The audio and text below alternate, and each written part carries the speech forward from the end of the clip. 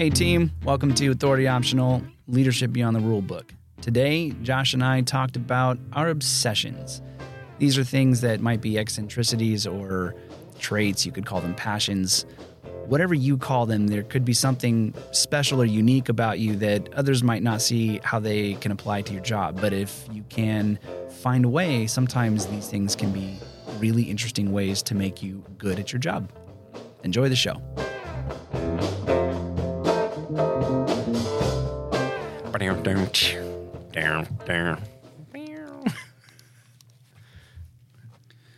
All right. Well, sorry. Want to hold hands? No. No? I'm good. Okay. All right. Just checking. Well, we're in a little bit of a new environment today because equipment is being sent to warranty departments and such. But use your local libraries, people, if they've got an option like this. We've got a real cool setup here. Anyway, enough about that. Actually, I would say plug for the local library. It's a free space for an hour, and they've got more equipment than we would normally be using. So it's pretty amazing. Yeah. I mean, ostensibly much better equipment. But I guess we'll see how it sounds. Support your local libraries, people. Yes, for crying out loud. Support your local libraries. So topic today that kind of little bit of lightning has just struck my brain. I just had an apostrophe. I think you mean an epiphany. The Epiphone. I wanted to talk about obsessions that we have as leaders and maybe what you should do with those obsessions. This entire discussion is not going to be a chicken walk. It's going to be a tangent. Let's try to keep it linear. We have told the audience what a chicken walk is, right?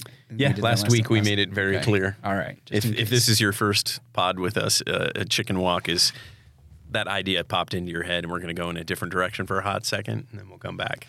Yeah.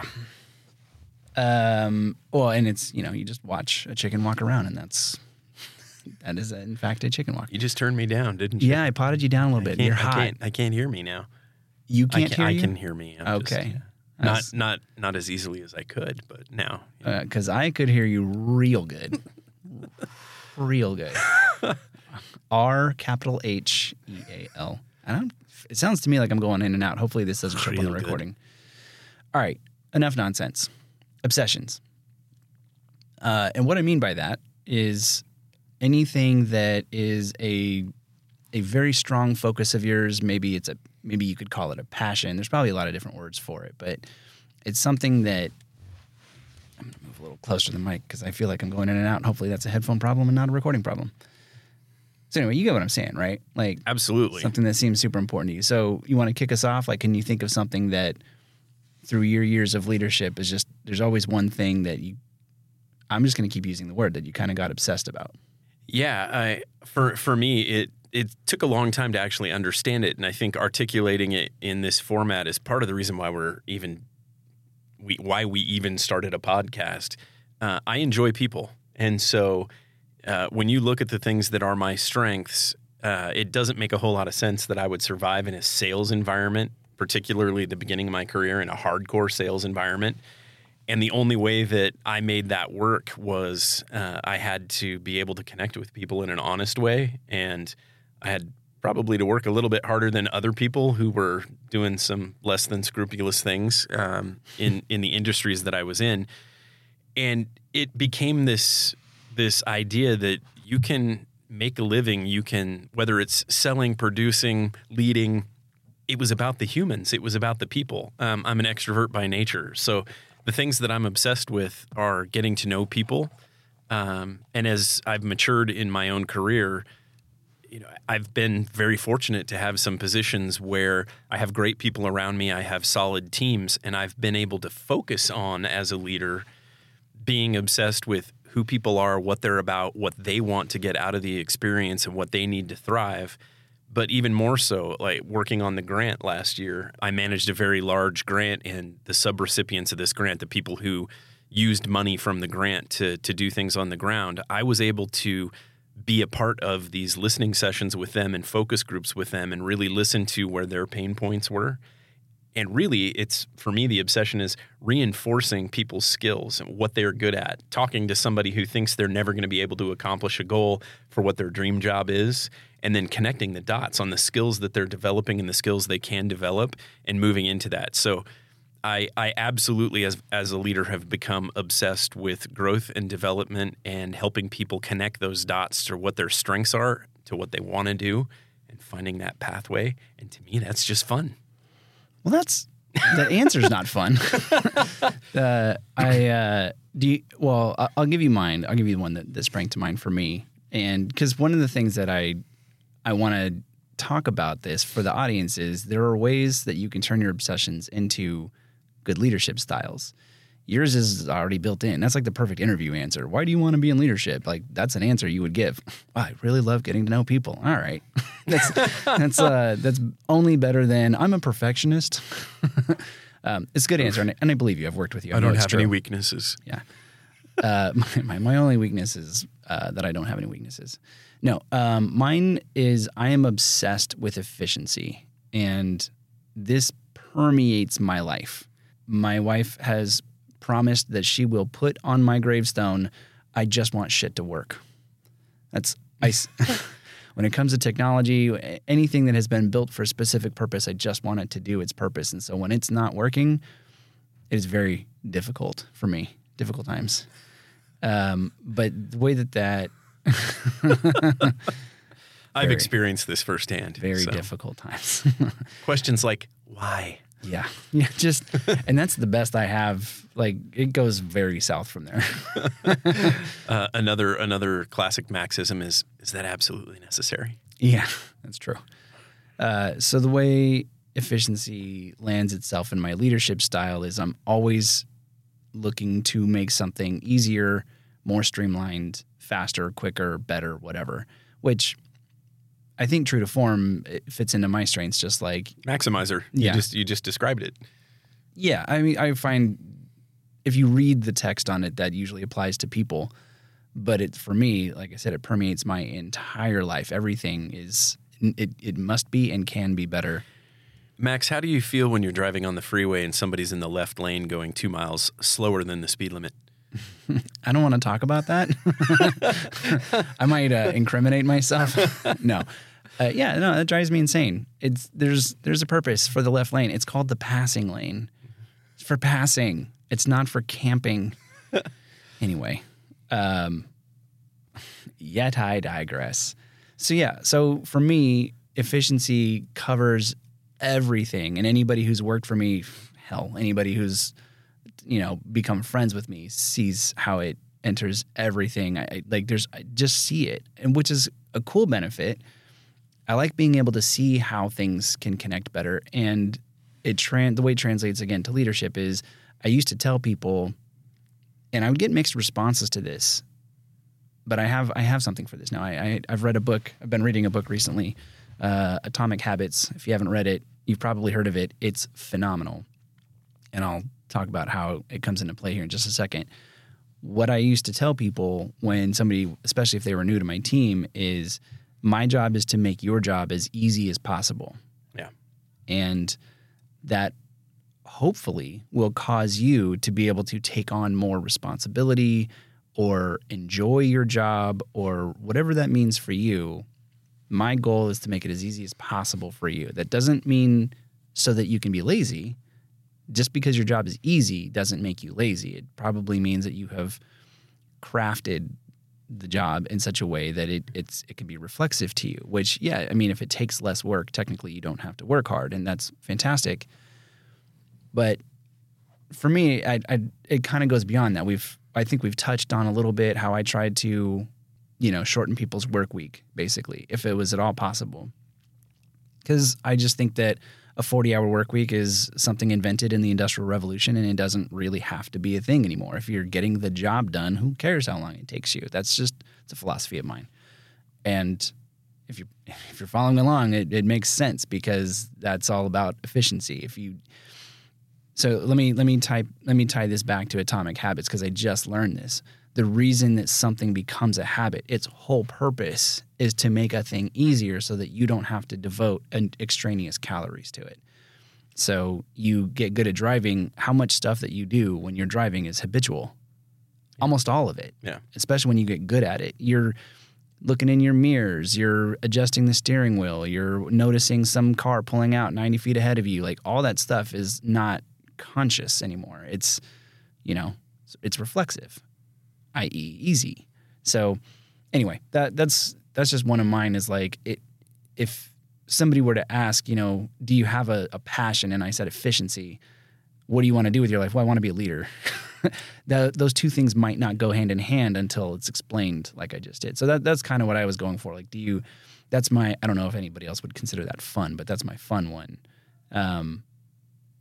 Do you have something like that? I don't have anything that I could put my finger on beyond the relationship piece. I think it's funny because the way that it fits in with what you're talking about, and I've seen it so often where, there's always going to be some communication breakdown, whether it's between you and somebody who works for you or people working together as peers. Laying the groundwork of relationship-based management and actually developing those relationships, having the discussions I talked about and why I think they are enjoyable. And I know there's a myriad of people who don't agree. They would rather just come in, put their head down, do their work, and leave. Mm-hmm. It's groundwork for building not just a bigger and better team, but working at an individual level. So we had a discussion several pods ago, and it was about the individual versus the team. And I do tend to focus on that individual. And then the reason I lay that groundwork is the benefit of the team. So it's funny because I never looked at it in that respect before. And then working with you and then our peers at the bank that we were at, it became, everything becomes easier. The communication is easier. Things are simpler. We develop a common language. It was all about efficiency. Yeah. And setting expectations and boundaries and all these things that we talk about as being leaders come from your philosophies of efficiency.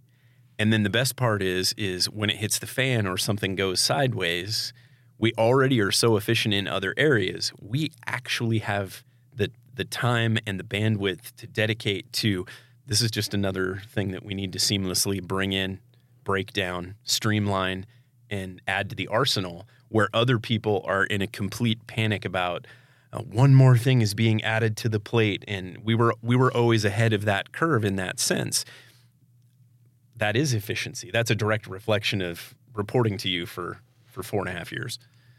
Well, that's interesting. And you're actually causing me to remember, I think one of the reasons that I've always been a fan of efficiency, but I think one of the reasons that I got obsessed with it was because the place that we worked was not.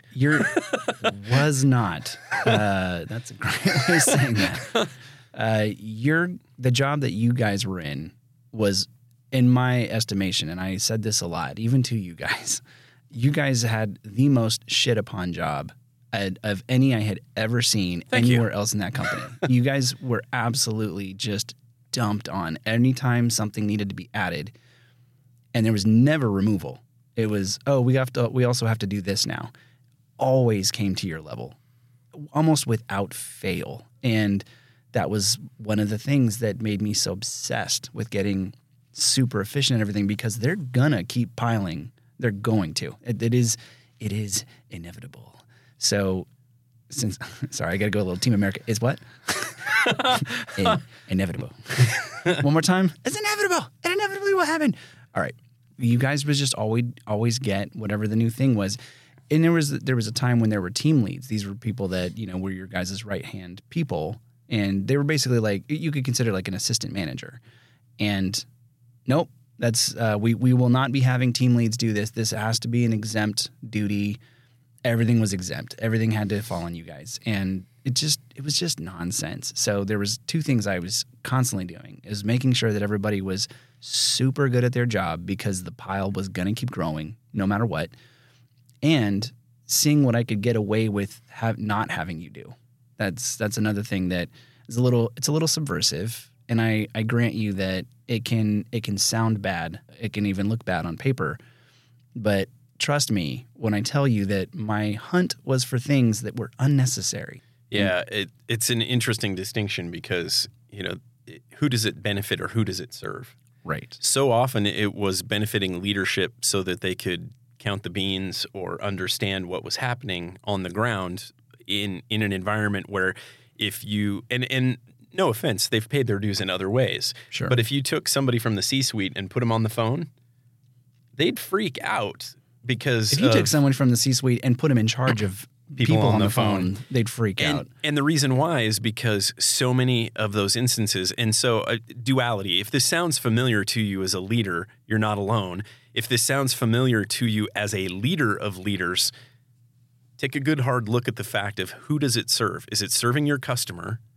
Is it serving the people who are on the front line? Or is it serving your leaders?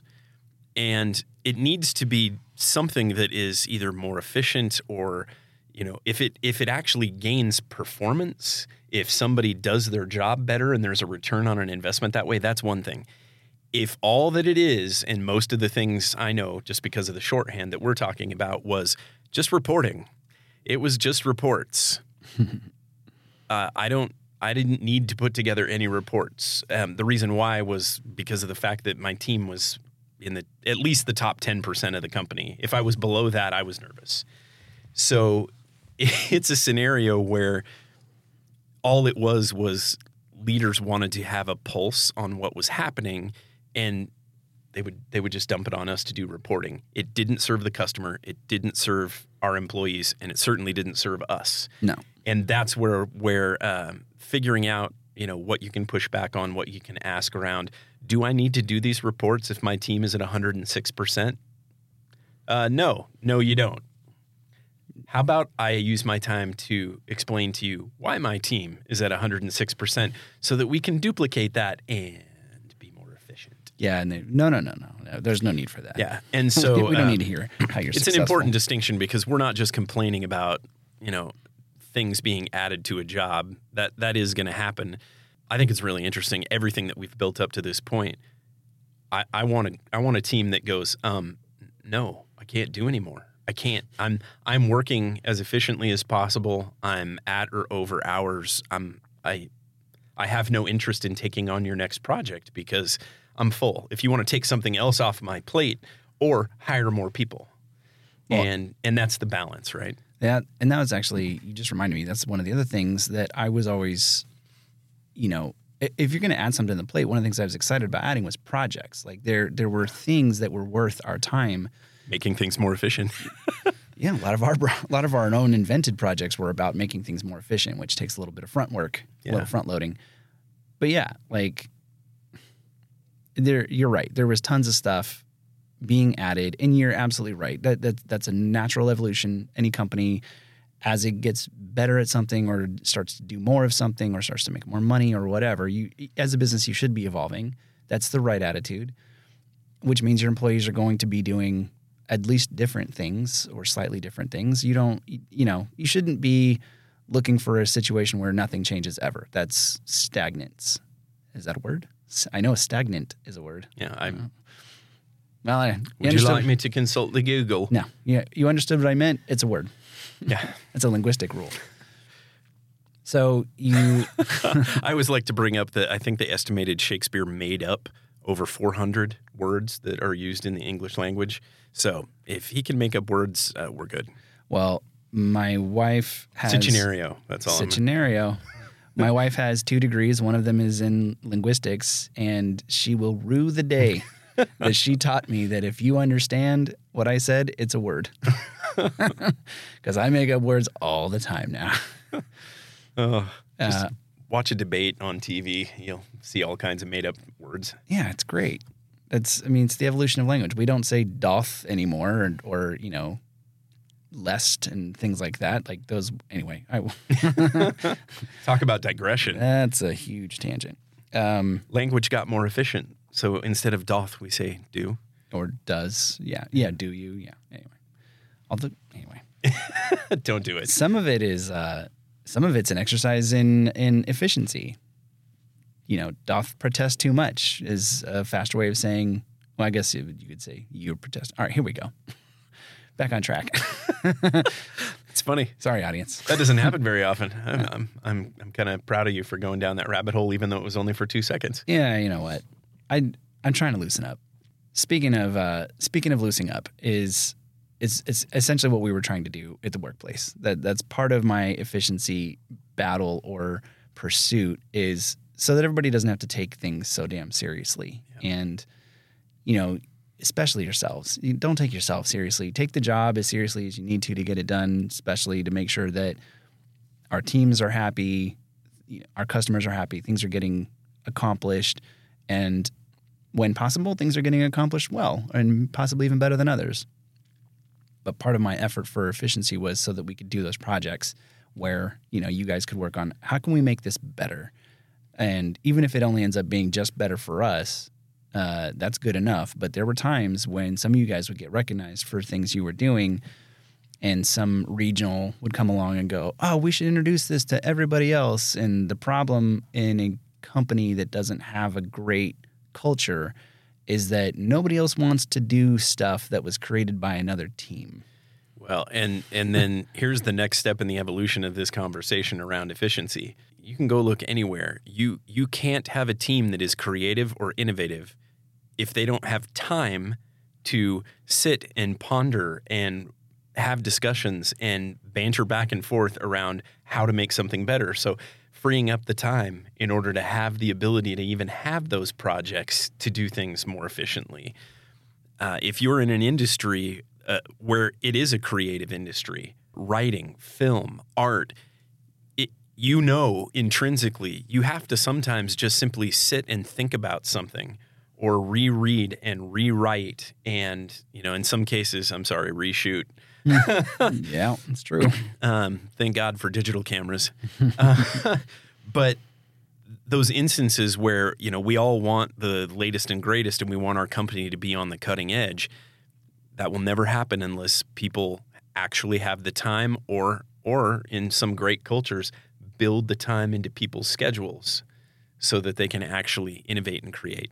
Yeah. That's payoff number 2 for not overburdening your staff.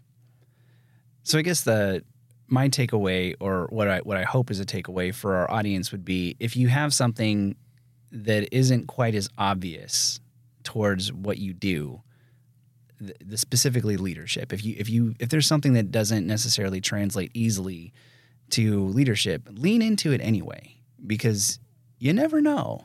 Like for me, it turned out to be quite a good thing to be overly obsessed with efficiency. It turned itself into a lot of different things and helped in a lot of different ways. So, don't just discount it because it doesn't seem like it has to do with leadership. I mean, maybe you're obsessed with cars. That I don't necessarily know how that could translate into leadership if you don't work with cars, but that doesn't mean there isn't a way. There's probably a way. Or the work that you're doing. And it's interesting because that's where the handcuffs were really taken off of me. We've talked about Clifton Strengths, or it used to be called StrengthsFinder. And the 3 in the middle for me are connectedness, developer, and communication. And it was kind of that that's why I enjoy talking to people. And I enjoy making those different connections and connecting at a certain level. Mm-hmm. I love working in a development space and sometimes the development space means somebody wants to learn about something that I don't know anything about. And so they take a LinkedIn learning class, or we free up their schedule so they can actually take a college course or a community college course or an online course that we're going to pay for, budgets being whatever they might be. Even in the instance of somebody wants to learn it so much that they're willing to do it on their own dime, but they need the time. And so we're right back to being efficient and having the time to do these extra things that make us better. I can even think of an obsession of somebody that I've worked with that, again, at a first glance, I didn't necessarily think that it was helping anything, but upon closer inspection, it turns out it was good for her organization at large because she was known for this thing. Well, she was known for the result of this thing. No, outside of the organization, you wouldn't know how nutty she could be about this thing. And this thing was compliance. She was hyper focused on regulatory stuff. And she would make it absolutely her mission to make sure her site was done with all of the compliance. I'm trying to think of a term that would make sense to the audience so they know what we're talking about. It's web-based trainings You got to do the same trainings every damn year. Yeah, they have dates on them. You have to have them done every 6 months, a quarter, annually. Yeah. So, well, for the sake of ease of vocabulary, we'll just call it compliance training. Yeah. And she was insane about it. It was always, as soon as it came, like there would be windows of time. So it would open up on April 1st, and you had to have them done by, September 1st or whatever. As soon as April 1st came around, we knew she was coming around in person, hassling everybody. You get your compliance training done? How about you? How's your team? All right, how far along are they? She was obsessed, truly, with being the site that was going to be done 100% first. Obsessed with it. And I will say this, that site was very good at quality assurance. Yeah, it's interesting knowing the background, knowing who you're talking about. We built it into our processes to basically take 30 to 45 days, and we'd be done. And we would have taken the trainings, and we never got asked. We never got spoken to. I can remember a couple of times where those reports would come out and emails would come out. And if you're on the email, you get the report. And I'm sending it back to the sender, being essentially, can you please remove me from this report with 400 other people on it? These are all completed if you actually go update your report. Mm-hmm. We never got talked to about compliance and compliance. The time of compliance. Like we never came up against it. I can think of a couple of instances where one or two courses for specific people that had trouble coming into the office might have been an issue. But here's the thing. Can you imagine if you were coming up against that deadline and you procrastinated it out and now you have 20 people? Mm-hmm. How do you take 20 people off the phones so that you can get their compliance training done? You make it a priority up front and you get it done in a 45-day window, and nobody in the C-suite talks to you about it again for the next 12 months. Yeah. And I'll say this is a nice little tangent that makes sense to what we're talking about. I have always found that it is good to care about what your teammates care about, and that includes your leader. And this particular individual that we're speaking of, I liked her as a person. I did not think that she was a good leader. She was nice. She was friendly. She had a big heart. She loved to scare people, which is weird. Some people like that. She's a little bit of a prankster. I didn't think she was a good leader, but that doesn't mean I can't be a good follower. And I was in charge of a bunch of people reporting to her. I had teams of people reporting to me who were still, belonging to her. So in order to make my life as easy as possible so that I can make the people reporting to me, their lives as easy as possible, I had to find a way to make her life as easy as possible as well. And I recommend that. If you ever have to call in a favor where somebody has to move a mountain for you. Yeah. It's easier to done when you've greased the wheels. And it's not like you're not doing something you're going to have to do anyway. You just find a way to make it efficient. And the word I wanted to say was we kind of showed off a little bit with some of that because we would just make it a focus. Yeah. It was one of the things that nobody needed to care nearly as much about as she did. What was important for the company is to make sure that everybody had completed their compliance on time, which is essentially by the end of the year. So somewhere between January 1st and December 31st, all these things got to get done. The windows are going to open. So we're trying to break it apart so you're not slamming yourself in month 12 with 20 different compliance courses that you have to take. We're trying to make this easier on you because we realize you're humans. It's fine. It's actually not a bad way to go. But when you work for a person who's like, we have to be the first ones done. Go get it done. Go get it. Go. Yeah. When you work for that person, your best bet, if you can make it happen, is just do it. Just do it.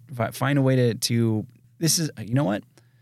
I'm gonna conjure up my father, who was the first leader that I met. He worked in the same business for over 50 years. I want to say probably like 52 years, 53. 45 of those years, he was a store manager doing the exact same job. They moved. He was the fix-it guy. He was obviously very good at the job, so they would relocate him to a shit show. He'd fix them, get a new manager in place, and they'd move him off to the next place that needed to be repaired. And when it was time for me to go get a job, I said, well, I guess I could get some advice. Like, what do you say, old man? What do I need to know when I go get a job? And he said, I have 3 words for you that will make your life supremely easy if you can just dial this in. And he knew who his audience was. He said, please the boss. I was like, well, I don't really care for that. And he's like, yeah, I know you don't. That's why I said I know my audience. Please the boss. He's like, let me give you an example. Let's say your boss asks you to take out the trash, and you discover pretty quickly that there's a better way. Even as you're taking out the trash, you realize there's a better way, but your boss taught you how they do it there. Your mission is to take out the trash the way the boss told you to take it out for as long as it takes to have that person pleased. Once they're happy with you, then you can go with your ideas. Then you go in with, hey, listen, man, why don't we do this thing where we put a bunch of empty bags, the new bags, why don't we just throw those in the bottom of the can underneath the bag that we're lining it with, and that way we yank out the trash, there's a new bag right there in the can. Like, he's like, I've done this. I'm using this example on purpose. This was one of my ideas when I first started coming up. But I did not start off going, hey, boss, I know you just told me to take out the trash and how you want me to do it. There's a better way. It's like, no, man, shut your mouth for a minute. Just get good at the job the way that they want you to get good at the job, and then toss your ideas out there. So in a way, that's inefficient to me, which is probably why it, rubbed me the wrong way a little bit. But all this ties back to the boss that I had that was obsessed with compliance. I just did it her way for a while, and then I started doing things my way, which is, we're going to have these people pull themselves off the phones doing these things during breaks, and that way when their compliance time comes up on their schedule, they get a free 45-minute break because they've already done their time. They've already completed this particular training, which incentivized the people on the phones to, knock these things out during their breaks or actually during idle time. I never wanted people doing anything on their breaks that was work-related. If we could at all help it. But like if we had time between calls and they were like, hey, now is a good time to pull your team for your team meeting or to pull a couple of people to do one-on-ones or that type of thing. Just get them going. Yeah, just knock out the compliance training then. And we were always in a site where that site was number 1 in the country. We were the number 1 teams in that site, leading the way, getting things done. And like you said, it kind of got adopted. Even when she was no longer our leader, we kind of kept doing the things the same way anyway. And so we were doing that favor, that solid for somebody else who probably didn't, I don't know if they appreciated it as much, but it's because, which would make sense. Yeah. More like me, like kind of like taking it for granted more. Yeah. I mean, it does fall a little bit into the who cares category, but obviously if it came up like, hey, you got 3 main teams here. Max looks like he's already done with his compliance. I'm sure that leader would go, oh, well, great job, Max. Thanks for being done already. Like, sorry, we don't even think about it anymore. It's built in. It's programmed. Yeah, I don't want it to mess up the actual fun stuff I'm obsessed about later. Yeah, exactly. That's exactly right. I would rather do something else with the time that everybody else is spending on catching up on their compliance training. Nah, I got plans. We got other stuff we want to do. I got one other thing that I'm pretty obsessed with in the office space in general. We've talked before about core principles, and one that we share is just be a good human. In general, looking out for other people, essentially not only taking care of the people around you, but do no harm kind of a thing. Like staying out of the passing lane on the freeway. Come on, be a good human and just get out of the way. If you want to go 55, that's fine. Just do it in a different lane. It's those instances in really mastering customer service. That felt weird to say, but I think we have mastered, what that can look like. And when I'm listening to a call, or if I hear it over the wall, or if I'm walking through somebody else's section and I'm hearing somebody pop off to a customer in that rude tone. Yeah. You anytime you hear, sir, or who do you think you're talking to? Yeah. Or you people, or, there's a myriad of different things there. It goes both ways though, because I'm highly enamored with somebody who's professional enough to have somebody be upset with them on the phone. And they're not upset ever with a person. They're upset with a company or a process or something that happened that was out of everybody's control and they're venting.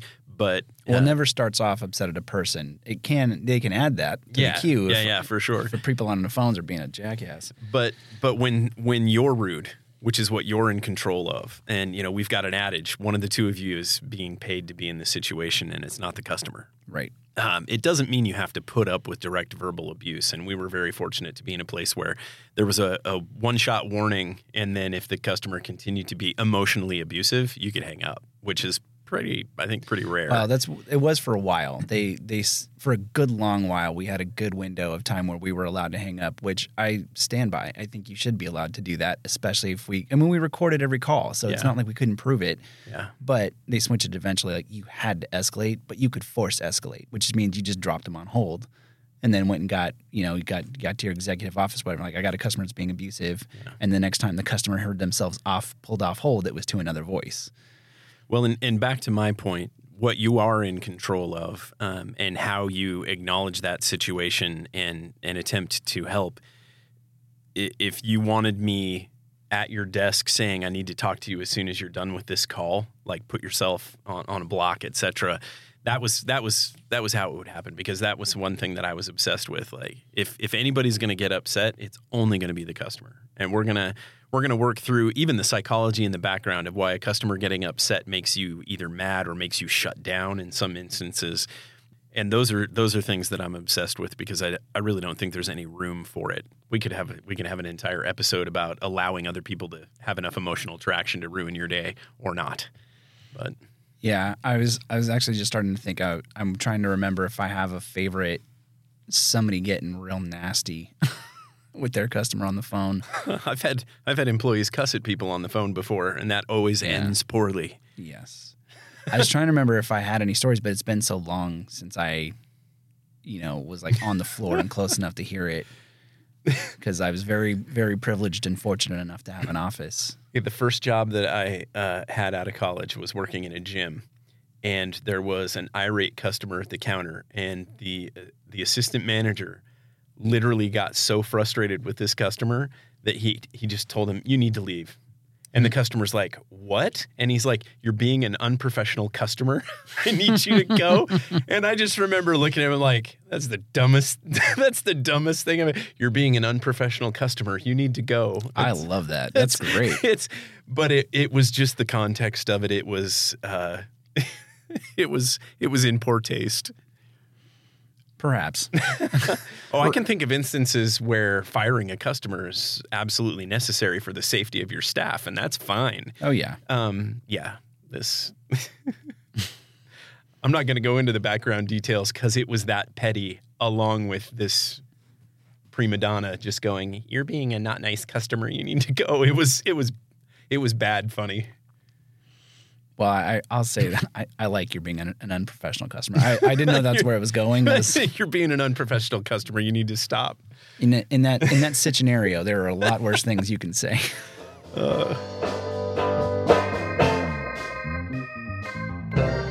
I guess to sum up, if you've got an eccentricity, lean into it, because it can really pay off. If you can find a way to adapt your work style to it, or to adapt it to your work life, it can be really beneficial to have some things that are a little bit weird about you that, I don't know.